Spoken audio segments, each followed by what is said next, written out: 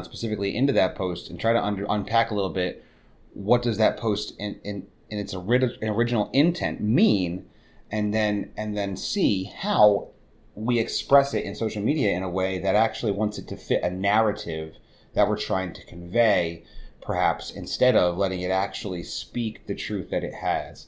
And one of the things that we know clearly from Scripture is that the intention of Scripture, the power of Scripture lies in its truth, not in truth that we give it.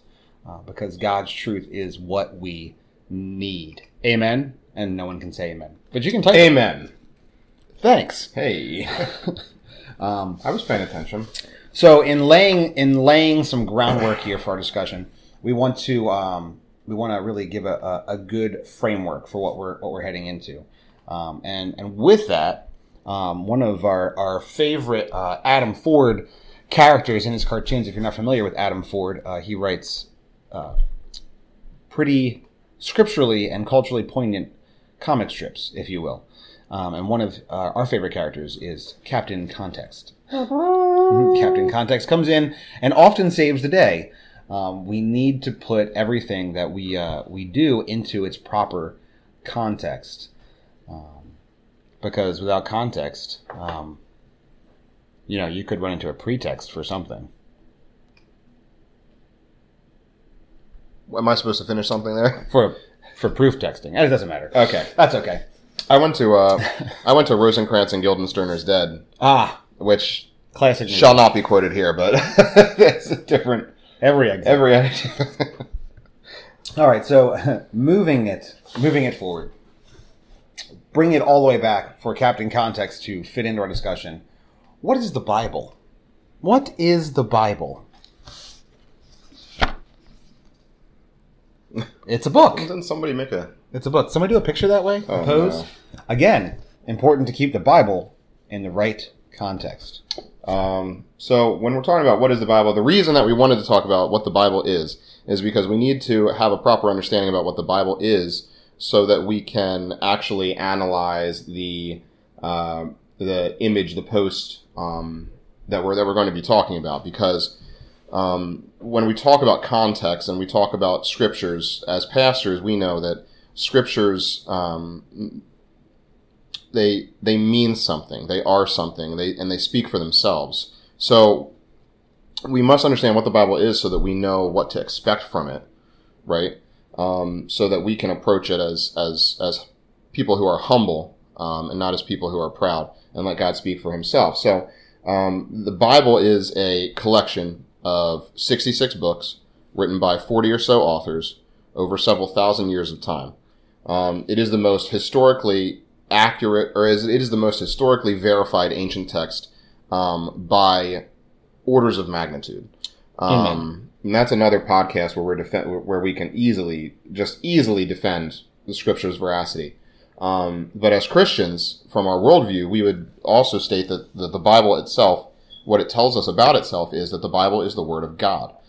It is an inspired book by God Himself through human authors who wrote these things down. And so that means that as Christians, when we look at the Bible, when we read the Bible, we're not reading platitudes. We're not reading stories that may or may have happened. We're not reading things that we can take or leave. We're reading things that are written down with the authority of God Himself. And so because they are that, we have to then approach them in a certain way.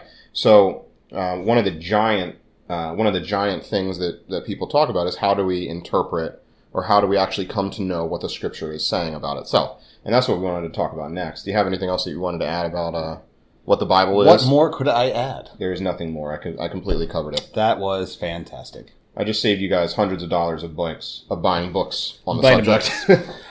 Buying the books. And so when we go into interpretation, you then have to look at how you're going to interpret the scripture. And obviously one of the things that's very clear to point out in scripture is that inside of scripture are many genres, right? So inside of the writings of scripture, even inside of a particular book, you're going to weave yourself through the different genres of scripture. And what we're going to not do tonight is unpack each genre, right, of literature for you. But understand that those genres are in the scripture is important to help us understand interpretation, because obviously there are certain ways you're going to use and interpret inside of a narrative that are different than you're going to interpret inside of poetry. There's historical narrative and poetry which come down, right, inside the same book. They are interpreted differently. We relate to those things in different ways. That's just an example. That's one thing that needs to be understood in interpretation. The other thing another thing you have to understand in interpretation is the fact that we're reading a book that had an actual time, place, and people it was written to. And that goes throughout the book. And so when we're expressing that the Bible was written over thousands of years, we're expressing that was written to people over thousands of years. And it entails the experiences and cultures of those people as we unfold it. So another thing we have to do is jump into, right, what was the historical Captain context? What was the historical context in which it was written?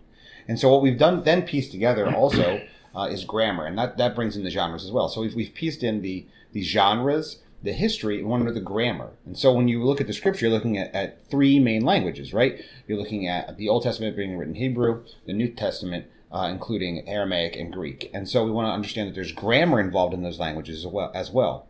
And so we want to unpack the scripture and interpret it accurately, utilizing, right, the correct history, genre, and grammar that come to bear on the scripture, putting it into its correct interpretation. That doesn't also limit it to the fact that as we read those things and unfold those things then are impacted. And one of they are impacted through, because it is God's text, is the Holy Spirit. The Holy Spirit then impacts those things, and it takes those things, all of those components together to bring them into our actual lives, pulling them into and literally enveloping us in truth that impacts us. And that doesn't just impact us in a physical way, it impacts us in a spiritual way. That is where the scripture's truths meet us. And that is a joyful thing. And so we have basically, looking at Timothy, unpacked the fact that the Bible, right, is God's source material to us, right, for doctrine. What is the truth that is coming from the Word? Right? It is also for us to profit from it in a way that it can reprove and correct us. Where are we missing? Where are we lacking in light of God's holiness? And that is what the Bible does. And it also instructs us in what righteousness is that we would not otherwise know. We would not otherwise understand. That's what the Bible, in a nutshell, is indeed. Amen? Yeah, amen. So the scripture that you're referencing there is 2 Timothy 3:16 and 17, which states that all scripture is breathed out by God and profitable for teaching, for reproof, for correction, and for training up in righteousness, so that the man of God may be complete and equipped for every good work. Amen. So when you reference Timothy, that's who we're talking about there. Paul wrote Paul that to Timothy. writing to Timothy. Correct. In a historical context, utilizing genres and grammar. So to sum that point up, as Christians, there's a couple things that we then have to be interested and concerned with. So we have to be interested and concerned with history. We need to be able to know and find out about the historical context in which the scriptures were written, so that we can better understand how the language, the grammar, the genres all played out to the people in times in which it was written. And then from that, with the help of the Holy Spirit, God himself as an interpreter of that to us, we can then combine all of those things to actually come to an accurate understanding of what a particular passage is. So as Christians, we must be Christians, but we also must be historians. Right. We must be readers. We must be bookish people of the book. Amen. We must know and love the context and usage of words and grammar, both in the original languages and in our own language as it's translated over time. And we sit and no better point in history do we sit to actually find and uncover these things and these methods, because we have thousands of years of absolutely brilliant, genius men and women that have sacrificed themselves to give us tools to utilize to help better understand those things. Right. So that's cool. I think a good summation there. And speaks powerfully to the sovereignty of God in and through his word and his people. Throughout all of human history. Amen. So that's the Bible. That's how we approach the Bible. That's what we're going to be talking about that's how we're going to be interpreting the scriptures as we break them down tonight. So real quick, we just wanted to move to the post in question that we're going to actually be addressing. I have it up here. I will read it for you. This was, I believe, initially shared by a man named Jared Price at the beginning of June. Whether or not that was originally the original post or not, it's kind of hard to tell. Who could be certain with the when things go viral? It takes everywhere. A lot of digging. It takes a lot of digging. So the post here is this. It says, if you are a Christian, which I am, and Justin is, amen, and can't hear hashtag Black Lives Matter without feeling the need to respond with a criticism that all lives matter, then crack open your Bible and hit up Luke 15, which is what we are about to do. Indeed. So, but this gentleman, instead of actually quoting the passage, he says, don't have it handy, let me summarize. There are 100 sheep, but one goes missing. Jesus leaves the 99 and goes after the one, which is actually fairly accurate. Now, he takes a little bit of liberty here. So the 99 would say, but what about us? Don't we matter? He responds by saying, of course the 99 still matter, but they're not the ones in danger. The one is. So I'll say it again, and he uses the hashtag Black Lives Matter.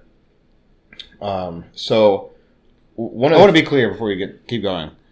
There are literally hundreds of posts a day that I come across scripturally that we could have used on any given social media day. And perhaps we should do more, honestly. And so one of the things that we are not doing here is trying to call out any particular person for whatever reason.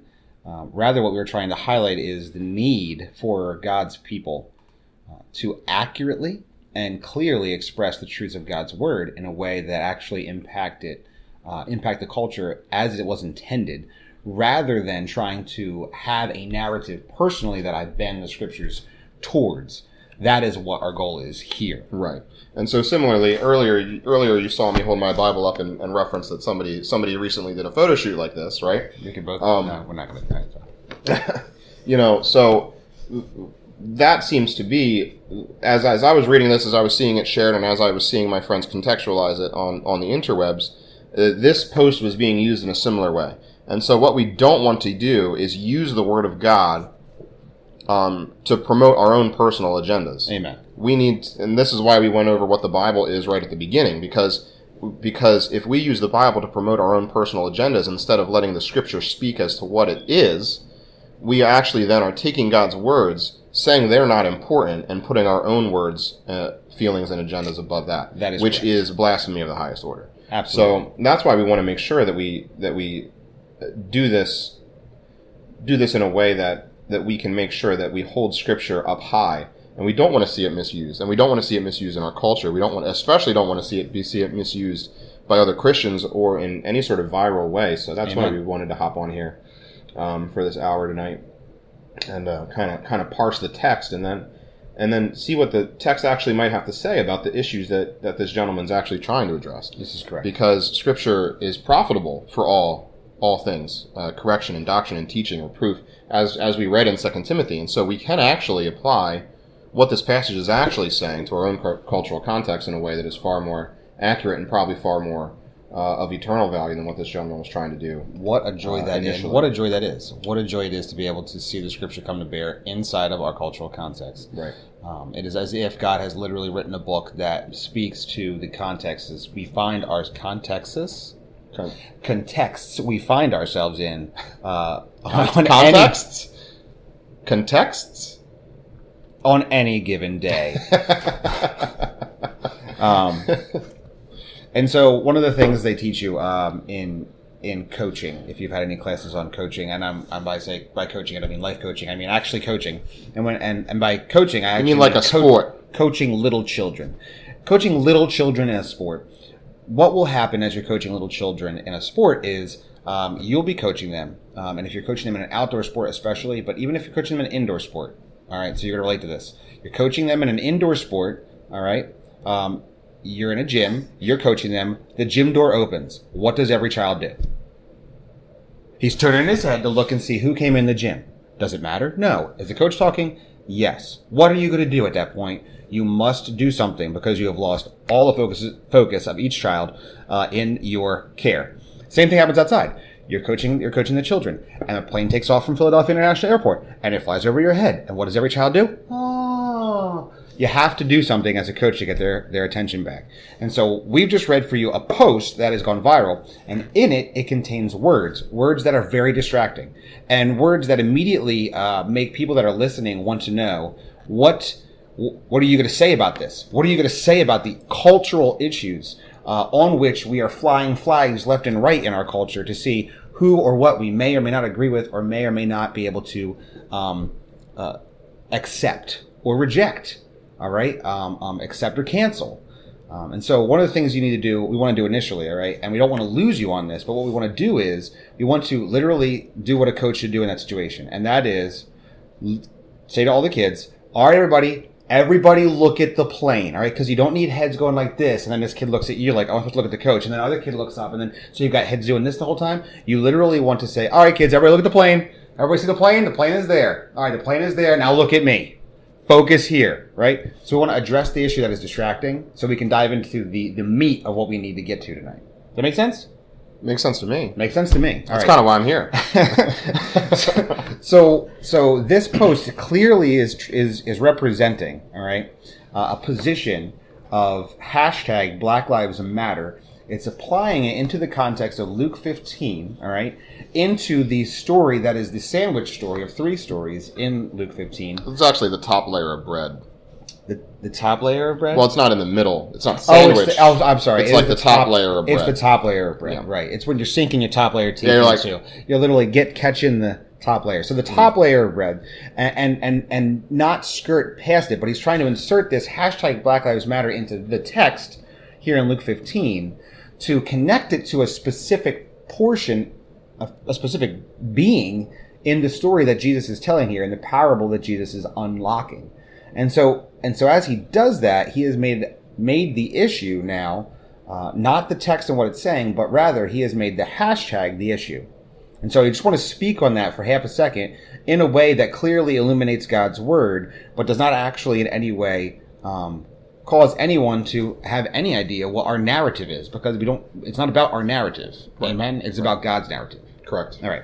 So if I were to say to you, Jesse, this sentence, I want you to tell me if it's true or false. Okay. Black lives matter. True. Okay, we agree. Oh, we got that out of the way. That is an English sentence that involves 3 words.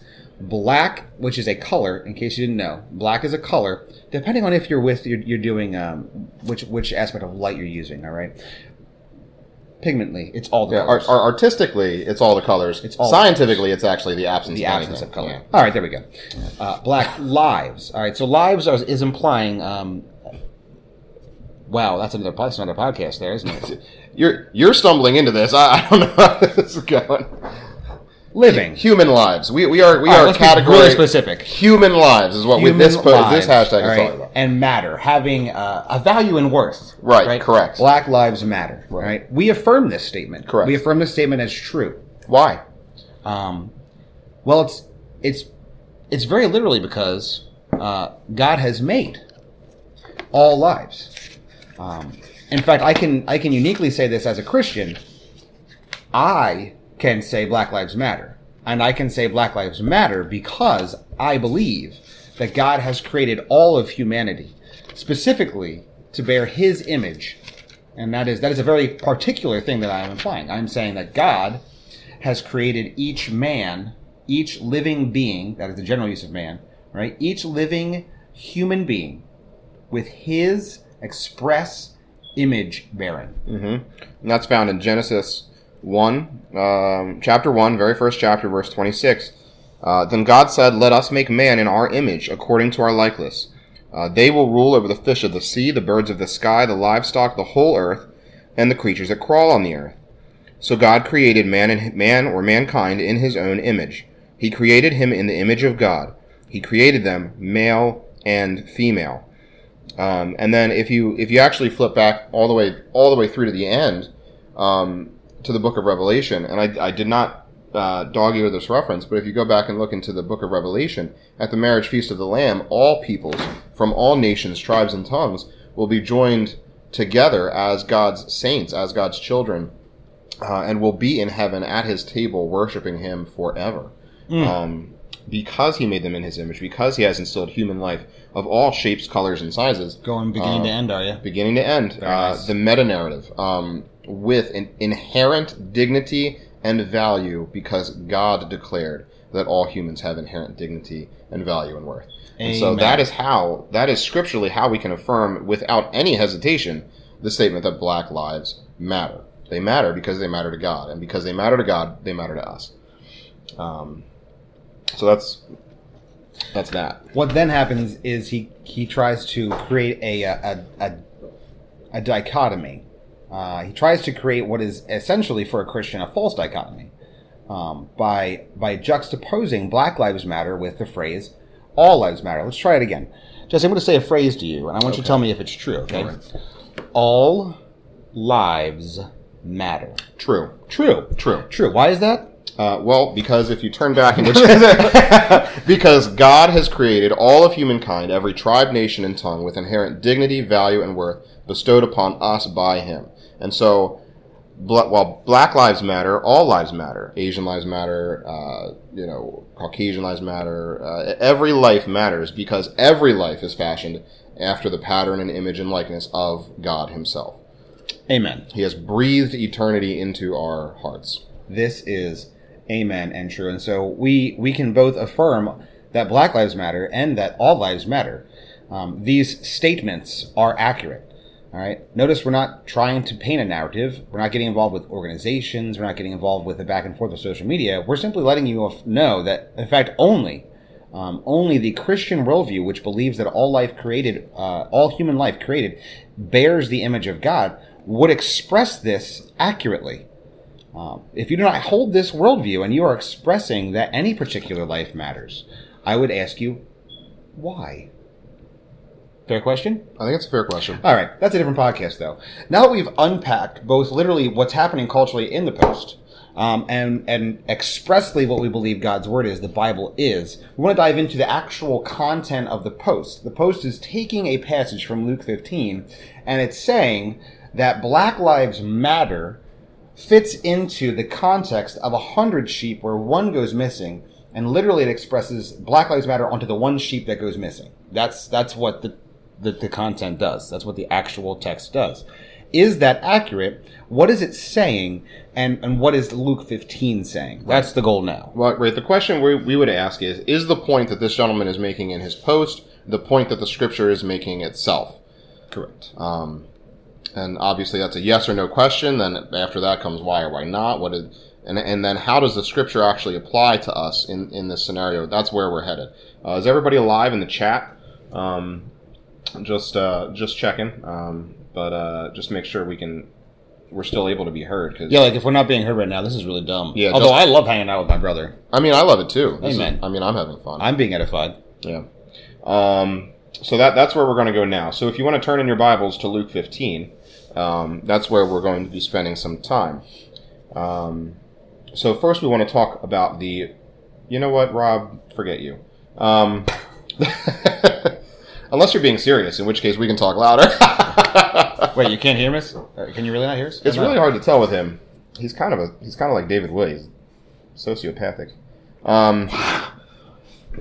You can't edit this, by the way. This is out on the internet. Okay, Amy says yup. I trust Amy way more than I trust. Wow, this is horrible. All right. I trust you, Rob.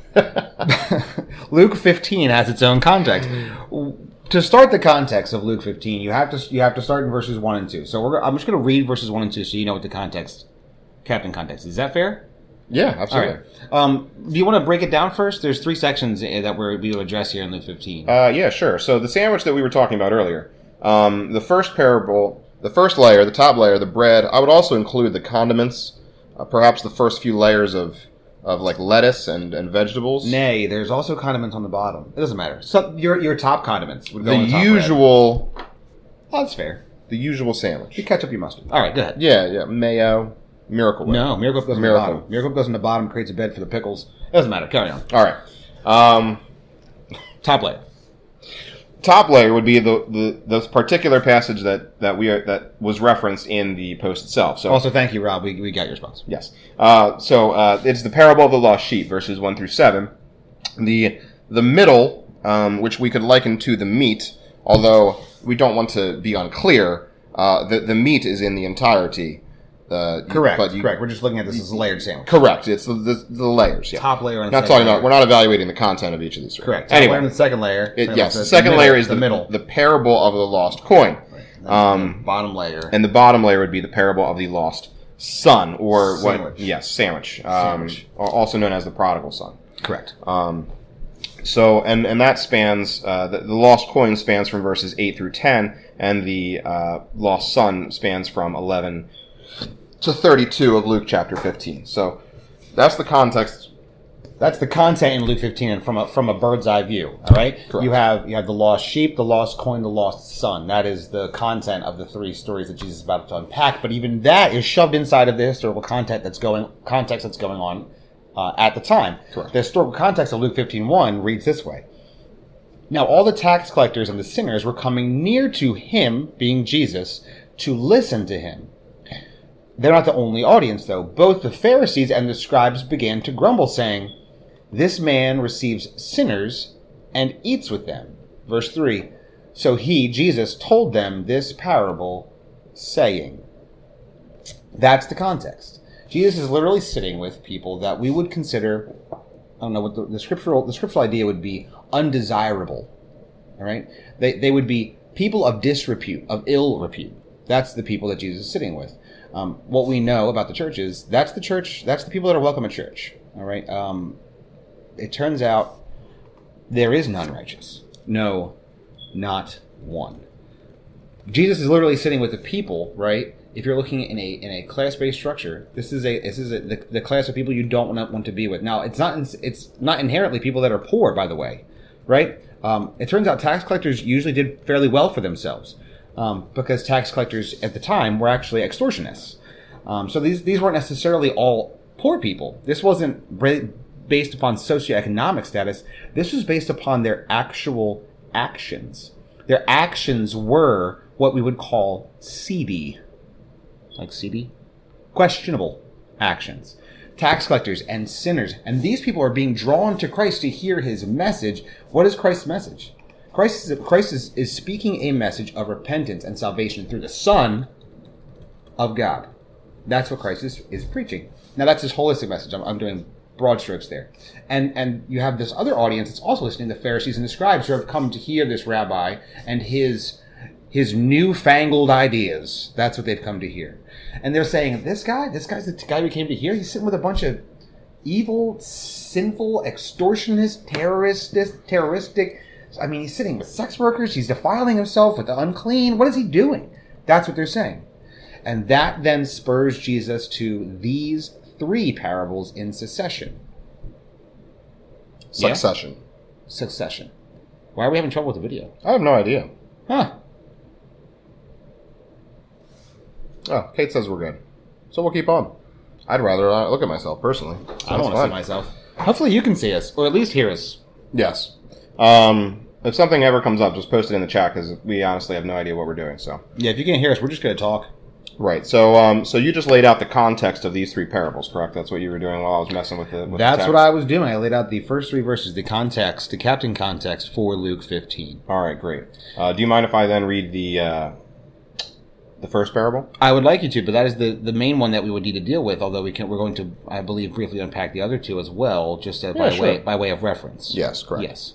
So the parable that the gentleman's post is referenced, and the parable that we're going to be talking about today starts this way. So Luke 15, starting in verse 3, says, he told them, that's Jesus, told the Pharisees this parable. What man among you who has 100 sheep and loses one of them does not leave the 99 in the open field and go after the lost one until he finds it? When he has found it, he joyfully puts it on his shoulders, and coming home he calls his friends and neighbors together, saying to them, "Rejoice with me, because I have found my lost sheep." I tell you, in the same way there will be more joy in heaven over one sinner who repents than over 99 righteous people who don't need repentance. So that is the actual parable that we're going to be examining today. Do you want to sum up the other two, and then just kind of go forward with just this one? It's easy to sum up the next one, the meat layer of our sandwich here. The meat layer would be the parable of the lost coin. What we have is a woman who loses a coin that would equivalent traditionally a silver coin that would have been equivalent to one day's wage, and she loses it in the evening time-ish. Think of it that way. She then goes and searches the entire house. Right, we've done this. You've lost your phone. You've lost your car keys. You've lost your wallet. Something that is dear to you. All right. And you literally, right, you literally clean the house. You essentially clean the house because you realize it could be in any of the piles of crud that I've left everywhere. And in cleaning the house, you're hoping to find that lost item. You're looking in the couch cushions. You're sweeping up. You're putting away that pile of mail. All these things these are things you're doing, right? The mess the children have left, and when you find that coin, you rejoice. That's the second story in the parable. The final parable has probably more layers to it than I think this cursory overview would see. But this is the parable of the prodigal son, the lost son, the son that goes wayward, that literally leaves and then returns. And in the parable, I mean, you're essentially setting up the idea of a lost sinner and the Pharisees themselves, the pious older son and the lost younger son, is really the context you have in this situation. With the father being the father, the God being the father there, you're seeing this dichotomy play out in that story. But you have a son that seeks his inheritance while your father's alive, which is probably one of the worst things you could have done in that context. You're telling your father you wish he was dead. He goes off and loses his inheritance and lives at the dregs of society, essentially eating with the pigs, only to return home. He squanders his inheritance. He doesn't lose it. He squanders it. Oh, right. Squanders. He wastes it. Yes. And returning home, right, emaciated, starving, looking for anything, knowing that if he just lived as a servant in his father's house, he would be doing better than he was. His father, who probably has a hard time even recognizing his son physically, but knows his son, because it is his son, runs to his son and receives him and throws a party. This leaves the older brother to wonder, why are we throwing a party? Right? You've not even given me a party, and I've been here faithfully working for you the whole time. Right? And you're essentially giving part of my inheritance. Whatever was left would have been the other son's. Mm-hmm. And you're giving it to this son who didn't even treat you with the dignity, who wished you dead not long ago. That's the weight of what we're looking at in these passages. All right, so that's a cursory view of the prodigal son, but I think you get it now. Yeah.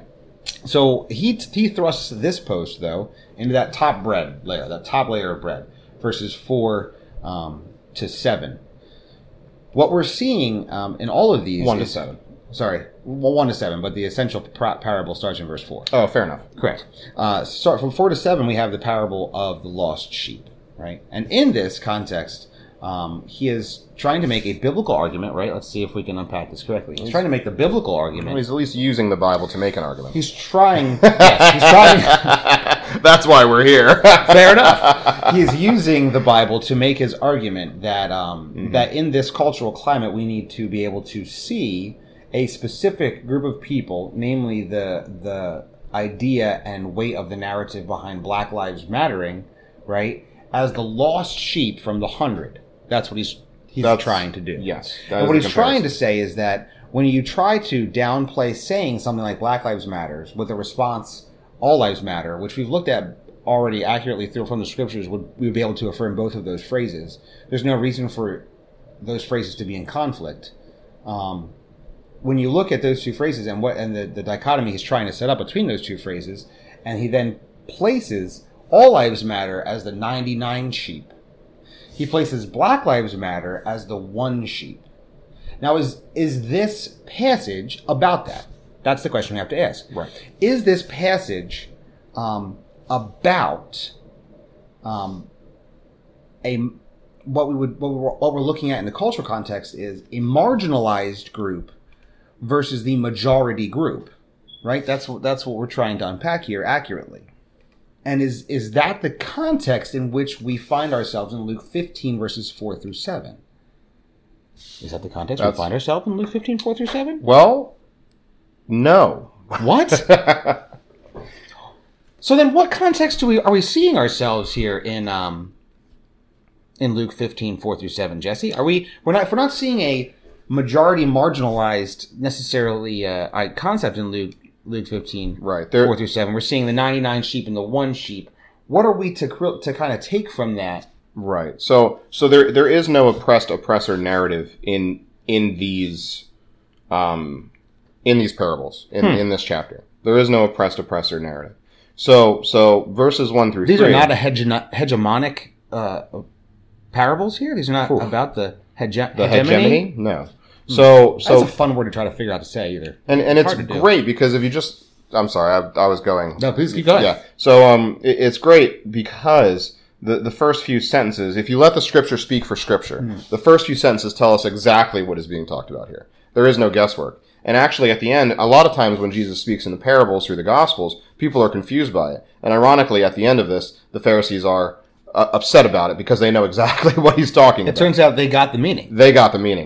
So all the tax collectors and sinners were approaching Jesus to listen to him. Sorry, and the Pharisees. Thank you. And the Pharisees and scribes were complaining, "This man, Jesus, welcomes sinners and eats with them." And that's when the parable is told. So the one sheep in this parable is the sinner that Jesus is calling to and unto himself. Right. The fold. It is those sheep is the individual that the Pharisees look down upon as someone who Jesus should not be teaching. Fellowshipping with. Reaching. Sharing his life with, yes. Correct. It is the sinner. Now, the 99, there's a little bit of tongue-in-cheek towards the end of the passage in verse 7. I tell you the same way there will be more joy in heaven over one sinner who repents than over 99 righteous people who don't need repentance. Why is this the old tongue-in-cheek? So it's not appropriate. We'll just stop that. The 99 are Jesus is describing as the Pharisees. So the Pharisees, and we know this historically through Scripture, interpreting Scripture, how the Pharisees interact, and what we know of the Pharisees is historically, the Pharisees are the religious rulers and leaders who would consider themselves to be obeying the law up and above the law itself. So they would describe themselves as righteous, pious people who are obeying the law of God. And that's where you see a clear distinction and a looking down upon the sinners that Jesus is fellowshipping with, because they would never fellowship with those sinners. That would make them dirty. It would taint the holiness that they think that they have. And that's why there's a little bit of tongue-in-cheek when it says the people who don't need repentance. Now we learn, if we let Scripture interpret Scripture, we learn in Romans, all throughout the Scriptures, that all have sinned and fallen short of the glory of God. We all need repentance. That's not what Jesus is clearly saying here. Jesus is clearly saying, you who think you are important, O Pharisees, O righteous ones, there is greater rejoicing over the sinner that truly repents and comes into the fold of God than there are over you who are sitting on your ivory towers and not reaching the sinner. And that's the tongue-in-cheek. And that's where you go through these passages, and when you land on the bottom layer of the sandwich in the parable of the lost son, the older son, the Pharisee, is looking at the younger brother, the one that the father is welcoming back, with disdain. Because he says, I am righteous. I did what I was supposed to do. I am holy. And yet you honor this selfish, wasteful person, and you accept him in repentance. And that is the attitude that we see all throughout the Gospels of the Pharisees. And so Jesus is directly correlating the 99 with the Pharisees, and with the one as the sinner who the Pharisees don't see as deserving of salvation. There's also deeper pictures than that, even when you're going into Luke 15, because Jesus feels confident enough to leave the 99 in what the Bible expressly calls the open pasture. And so he's literally willing to leave 99 sheep in the open pasture. Why? Because these are not the sheep that are running. These are not the sheep that are leaving. These are not the sheep that are lost. These sheep remain together. He doesn't need to look for these sheep. He knows where they are. He knows exactly where they are. It is the lost sheep that he needs to go and find. And it's not the lost sheep that he goes to find and then coax back, right? He doesn't coax the sheep back to the herd. He puts the sheep on his shoulders and he carries the sheep back to his safety and care. Why? Because that is his sheep. It's his sheep. That's the context of this passage. And even if you didn't get that, he tells you in verse 7, I tell you that in the same way there will be more joy in heaven over one sinner who repents. This passage is about a sinner repenting. That's what it's about. It turns out that's what the parable's about. And so since there isn't a hegemonic issue in this passage, right? There isn't a cultural powers passage. This is a passage about God seeking the lost sinner and calling them to repentance. That's what it's about. Right. Then what we can then ask. I don't know if we're at a point where I can ask this question. Well, I mean, we're 44 minutes in, so we better get to it. We best be at the point. Knowing what this passage not only expressly is about in its context, but Jesus the Christ himself has told us what it's about in verse 7, does it then fit into the narrative that we were trying to express a difference in the phrase, creating the dichotomy of all lives matter being the 99 and the lost sheep being Black Lives Matter, these phrases that we're using? I mean, it does not in the way that the poster meaning the person who posted, not meaning the thing that one hangs on a wall. Oh. Certainly not in the way that he's reading it and intending it in his summation of it. We're talking about things of eternal value. We're not talking about an oppressor state, like what the conversation is in our current culture. So you would say that the one is not in this passage specifically being in danger because they have a circumstantial issue. Rather, they are in danger because they are outside of the salvific work of God. They are outside of his righteousness and holiness being imparted to it through repentance. Right. The one sheep is not a black man in America. With no other qualifying things other than that he is a black man in America. Rather, he is any man in America that finds himself in sin. Correct. Which is any and all of us. I was just raising my hand because I'm a man in sin here. But high five to that. Hey! We planned that. We planned this whole thing. Nothing that has happened has not been according to our plan. Yes, well timed, brother. Well timed. Oh. So yes, you should all raise your hands. All raise your hands, and if you're there, high five. We find ourselves in sin. If we find ourselves in sin, we need to repent. When we repent, it is literally the gracious Savior who hoists us onto his shoulders and carries our 75-pound butt back to the safety of his hand. I'm assuming that you were talking about a sheep, not you. My gosh.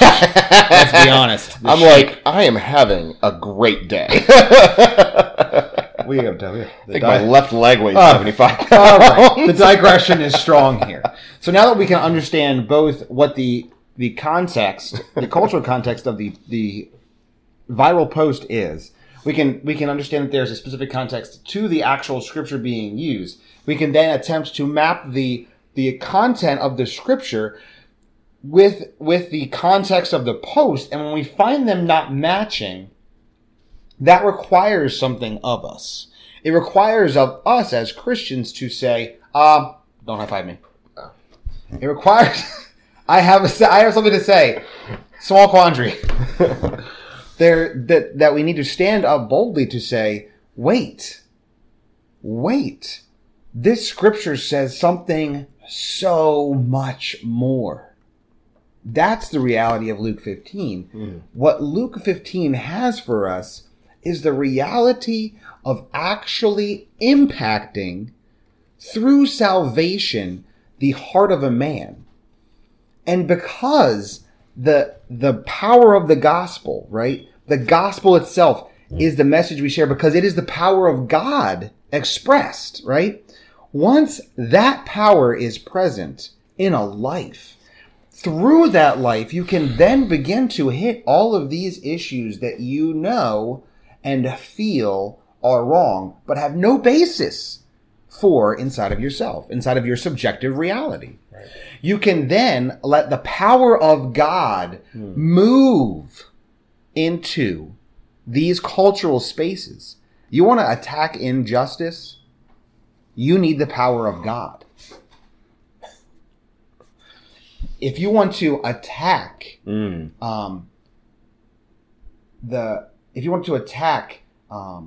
marginalization, you need the power of God. Right. If you want to unroot sin, you need the power of God. Right. These are not going to be able to be expressed if you don't actually know what Luke 15 is telling you to do.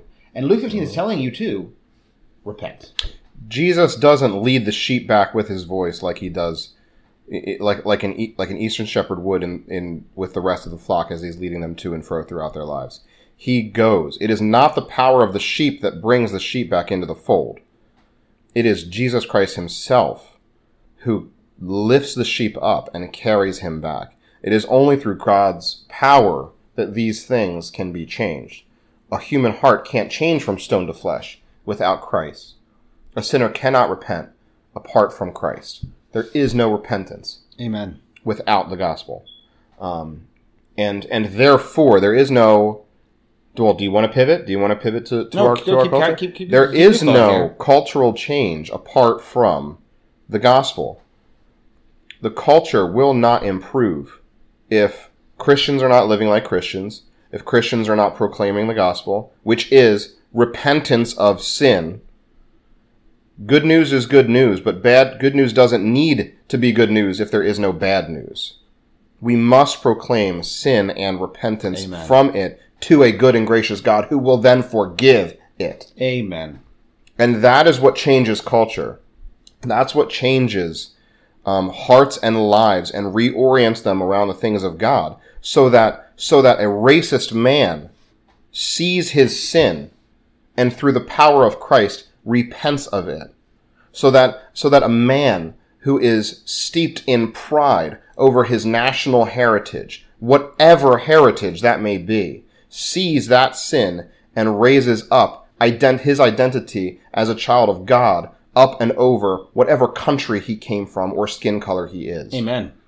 And the gospel is the only thing. You're catching fire. The gospel is the only thing that changes that heart and causes it to repent. Amen. The work of Christ on the cross and the power of his resurrection that brings life to a dead man stuck in his sin. Yeah, and it's the only thing.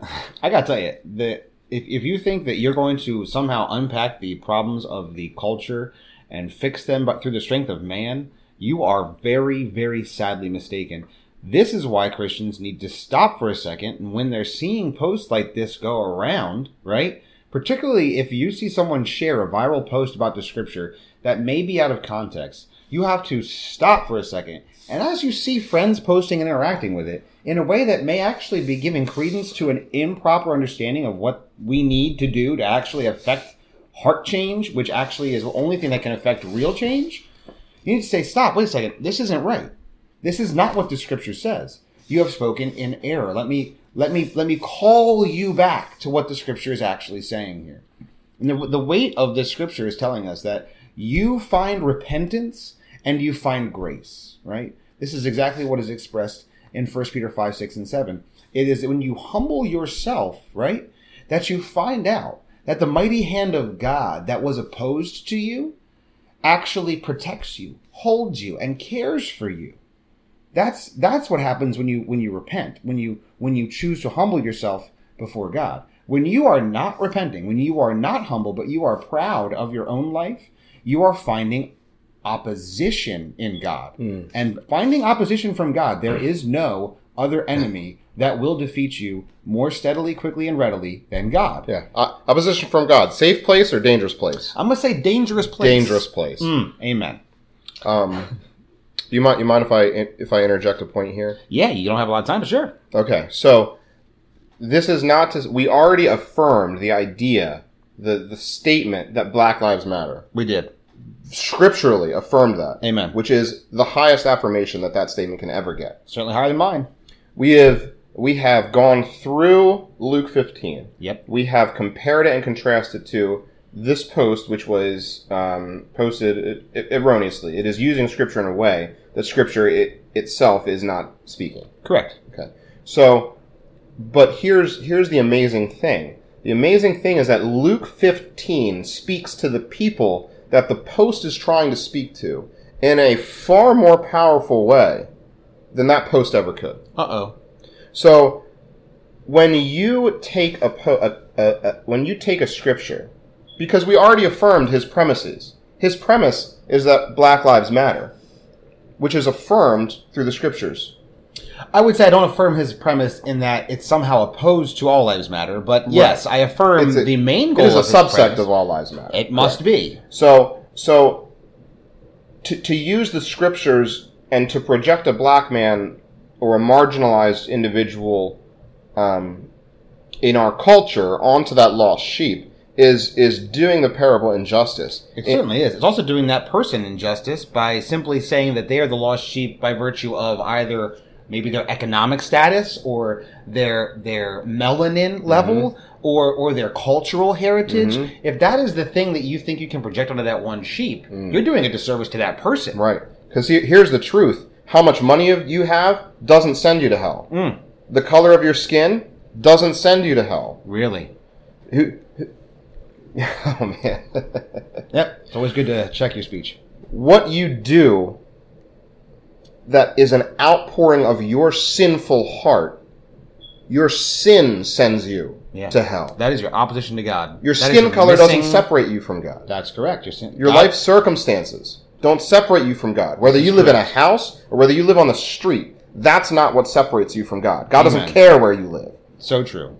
He cares about your sin and whether that's been dealt with by Jesus Christ on the cross. Whether that is the life that you're living, whether you are on the street or in a house. Because it turns out you could do a lot of really evil things and end up with a lot of money.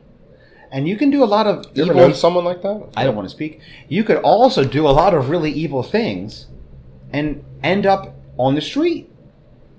You could also do a lot of really good things and end up on the street, and a lot of really good things and end up with a lot of money. But the reality of it is those things, they're just all your filthy rags. They're all your filthy rags.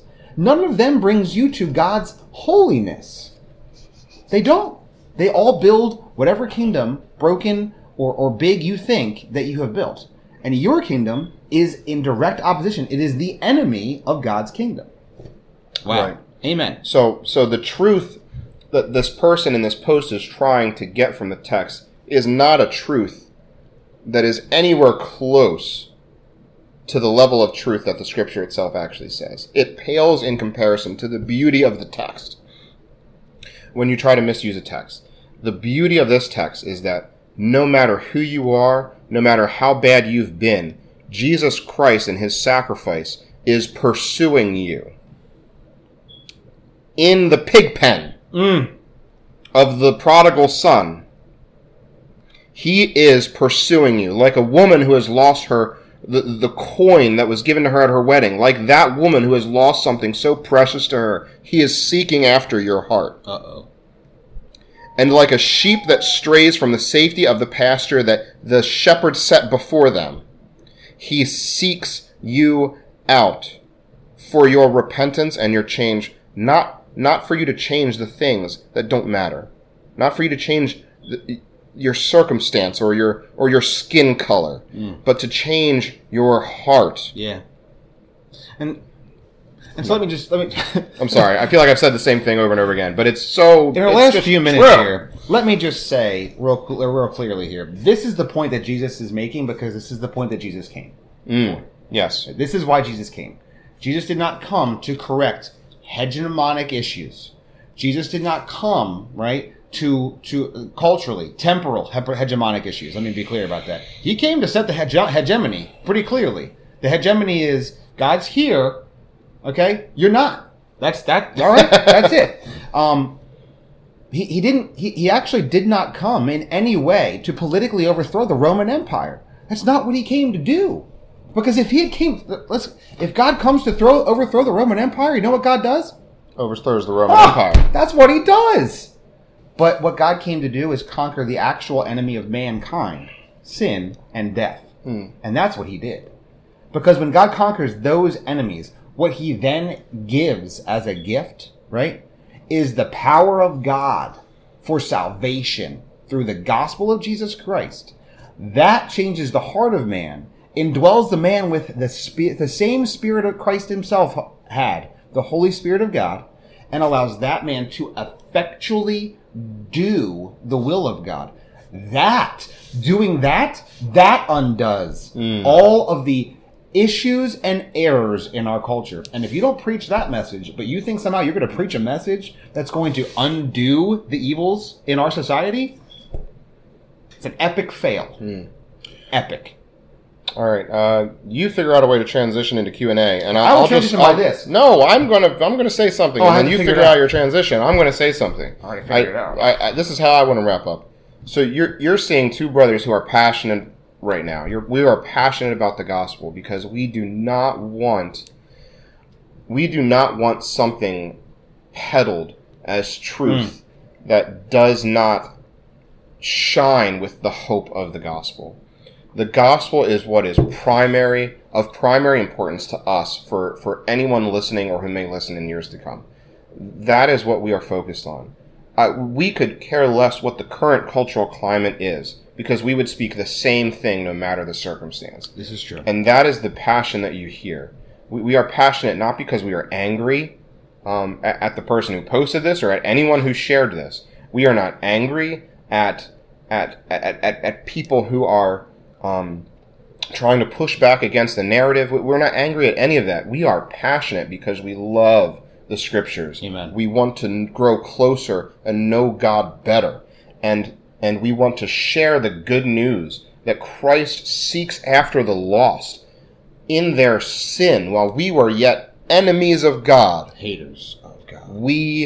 He came and sought and saved us. Amen. And that is such a far more powerful message than any of the messages of hate that our culture is peddling right now and has peddled in the past and will certainly peddle in the future. Amen. That will always be the message that we want to get passionate about. I am far more angry at myself for the times I have let things fly by in culture that have gone misconstruing God, who he is and what he has said, right? I'm far more angry at myself than I am at Jack Price or whoever actually posted this post initially before it got shared all over the world. Far more angry at myself for not actually Jared Price. I'm far more angry at myself for not speaking out appropriately. And that's the truth weight of it, because that's my sin. And that's me not glorifying God and holding him high. So, right. To transition, I would say there's been some great comments on this thread. All right, I just want to say some fire comments. The fact that Jesse high-fived sin, right? To the fact that you all called out, I believe Rob specifically called out the fact that by using this passage wrongly, by using the context of this passage wrongly, when they express their context from the passage onto the context, they're actually saying Black Lives Matter is the lost sheep that needs to repent, which is, probably not what you were intending when you're looking at the passage accurately. That's probably not what you intended. So you guys are fire with that. If you have any questions, you can feel free to type them in now. We'll give just a few minutes here. Since technically we gave about 2 minutes of leeway into the discussion, we were only an hour. I'm going to say that. I'm just going to hash that up there. By the grace of God, somehow our intro was 35 minutes, and when you have set the context so well, then it just pours right out. It really does. The context was so well. Although I got to work on not putting my hand here over top of the microphone. It's over the mic. You got to sit on you got to sit on this side next time. Because my right hand. Because I was using my left. Jeez. Anyway, you were using the hand of power, and I was using the hand that is not talked about in Scripture pretty much at all, except for maybe one time. Maybe. But that's debated. It's debated. In community groups at our church. Yes. Study the hand of God in Scripture. It's a very awesome study.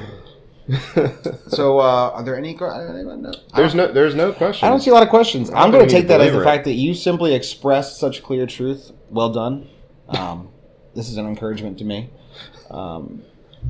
if there's anything that you're thinking, like if you found this to be helpful, if you found this to be silly, let us know. Our intent is to continue to make content similar to this. If we're seeing some posts that we think are getting a little out of wackadoo, obviously our community is small, but we'd love to speak to a small community and give you a tool that you can share if you so desire, to effectuate the gospel going forward. That's all that matters. Yeah, we're not like Homer Simpson. We're not just going to like disappear into the hedges. We're findable and approachable. Yeah, watch out. There's this really great podcast coming out that I've heard about. Spoilers. Oh, wait. James or Rob. Gosh dang it. What does a Christian... I was hiding his identity in case the world didn't want to... Oh. Anyway. What does a Christian obligation to do justice in society look like? Man, I'm glad you asked that. Oh, jeez. What does a Christian obligation to do justice in society look like? So, what I'm going to say... Is that the entire context of that statement there? From Micah 6:8? That's where I was going to turn. Wow, man. Let's both pull our Bibles out. If you're going to lead anybody in the faith, you should lead with your Bible open. Amen? So we're going to turn to a not oft turned to book, but a incredibly overturned to verse in that book, Micah. That is the book of Micah, chapter 6, verse 8. And I'm struggling because it's way towards the back. Yeah, it's like Jonah, Micah. Yep, there it is. Nahum, Habakkuk. Yep. Isaiah, Jeremiah, Lamentations, Ezekiel, Daniel. There it is. There it is. It took me a little bit. I apologize, everyone. It's my fault. Micah 6, verse 8. Would you like to read it? You know what? You already read from the ESV. I'm reading from the NASB. Well, this is actually the CSB. Mind blown. And you should read it from the NASB. Mind blown. Micah 6:8 from the New American Standard Bible says this. He has told you, O man, what is good, and what does the Lord require of you, but to do justice, to love kindness, and to walk humbly with your God. So God here is telling us very simply that there is three things that are good and three things that are required of the Lord. And I'm going to take your question, rip it out, and shove it right in here. Okay? What does a Christian? Oh my gosh! Not a graphic. What does a Christian obligation to do justice in society look like? They're still seeing us. We can't see us. It looks like this. All right. This is what it looks like. He has called us to do justice. What it does not say here is any specific form of justice other than God's. This is God's justice. You want to do that? You can do that. You can turn to all sorts of passages. Psalm 72. Give the king thy judgments, O God, right? This is the king crying out, God, help me know what to do. Give the king thy judgments, O God, and thy righteousness to the king's son. May he, the king, right, judge thy people with righteousness. He wants to judge with your righteousness. And thine afflicted, those that are suffering, those marginalized, with justice, even justice for the afflicted. Let the mountains bring peace to the people, and the hills in righteousness. May he vindicate the afflicted of the people, and save the children of the needy, and crush the oppressor. Yes, we do justice. We do God's justice. We cry out to God to illuminate to us his justice. That's what we seek. The king here is seeking to do God's justice. And God's justice is not a respecter of persons, lest you think it is. Let me turn to Leviticus. Leviticus chapter 19, verse 15 says this. You shall do no injustice in judgment. You shall not be partial to the poor, nor defer to the great, but you are to judge your neighbor fairly. You shall not go about as a slanderer, verse 16, among your people, and you are not to act against the life of your neighbor. I am the Lord. So if you want to know what Micah 6:8 is saying, it's saying do God's justice. Do God's justice. Is someone doing righteous or is someone doing unrighteous? If they are doing unrighteous, what do they need to do? Luke 15 tells us they need to repent. They need to repent. That's what they need to do. So we are to do God's justice, which means uphold his righteous standards. Then it says we need to love kindness. This is literally the phrase here, kindness, is the phrase loving kindness. Is the phrase expressed throughout the New Testament as God's grace, right? As God's long-suffering mercy, right? So some translations, I believe, ESV. How about the CSV? The CEV? CSB translates it to love faithfulness. Faithfulness. This is a word that is so amazingly all-encompassing in the Old Testament that Oftentimes it would simply be expressed as grace in the New Testament, right? This is God's mercy towards us. Now, you cannot love mercy unless you do justice. And here's the thing that we don't like about this passage, right, Rob? I'm just expressing this. Yes. Yep, it's So still him. I'm still answering your question, Rob. You must love mercy, but you do justice first. And when you do justice, then you can love mercy. And where do you love mercy? You don't love mercy on someone else, right? We want to do justice on others who've sinned, who've done wrong, who've done evil. They need to face justice. And then we want to love mercy for me. I want to love mercy for me. My mercy. I need the mercy. No, the person you've expressed justice on needs the mercy. Right. You do justice so you can then love mercy onto it. Now, nobody wants to say this. No one wants to say this about that evil person, right? That at the time was wearing a police officer's uniform who did an evil thing. No one wants to say that they need to love mercy upon him. They want to do the first part here, and then the mercy gets expressed to other people, other marginalized groups. He gets the justice, they get the mercy. That's not what this passage is saying at all. And you do that, right? All of this under the umbrella of walking in humility, the only thing that can bring you into the salvific and gracious hand of God, the repentance, the humility of walking humbly with God. I can't be any more clear. You can't be any more clear. I hope that was killed, Rob. Oh wow, that was mini crushed the mic. Oh no, I'm sorry, microphone. That's fine. No, well, so we can. Any other questions? I'll get back to it. You did preach a sermon off of Micah 6:8 that goes into far more detail as well that we can post up somewhere. But no, it was a sermonette. That was a sermonette. Oh look, it was fire. It was fire. That's great. Hopefully, just refining fire. Oh, refining fire. We do need to refine a fire. I need that fire. Well, we don't need to refine the fire. The fire needs to refine us. I need the refining fire. You need the refining fire. I need the refining fire. Correct. Amen. Yes. More than I do.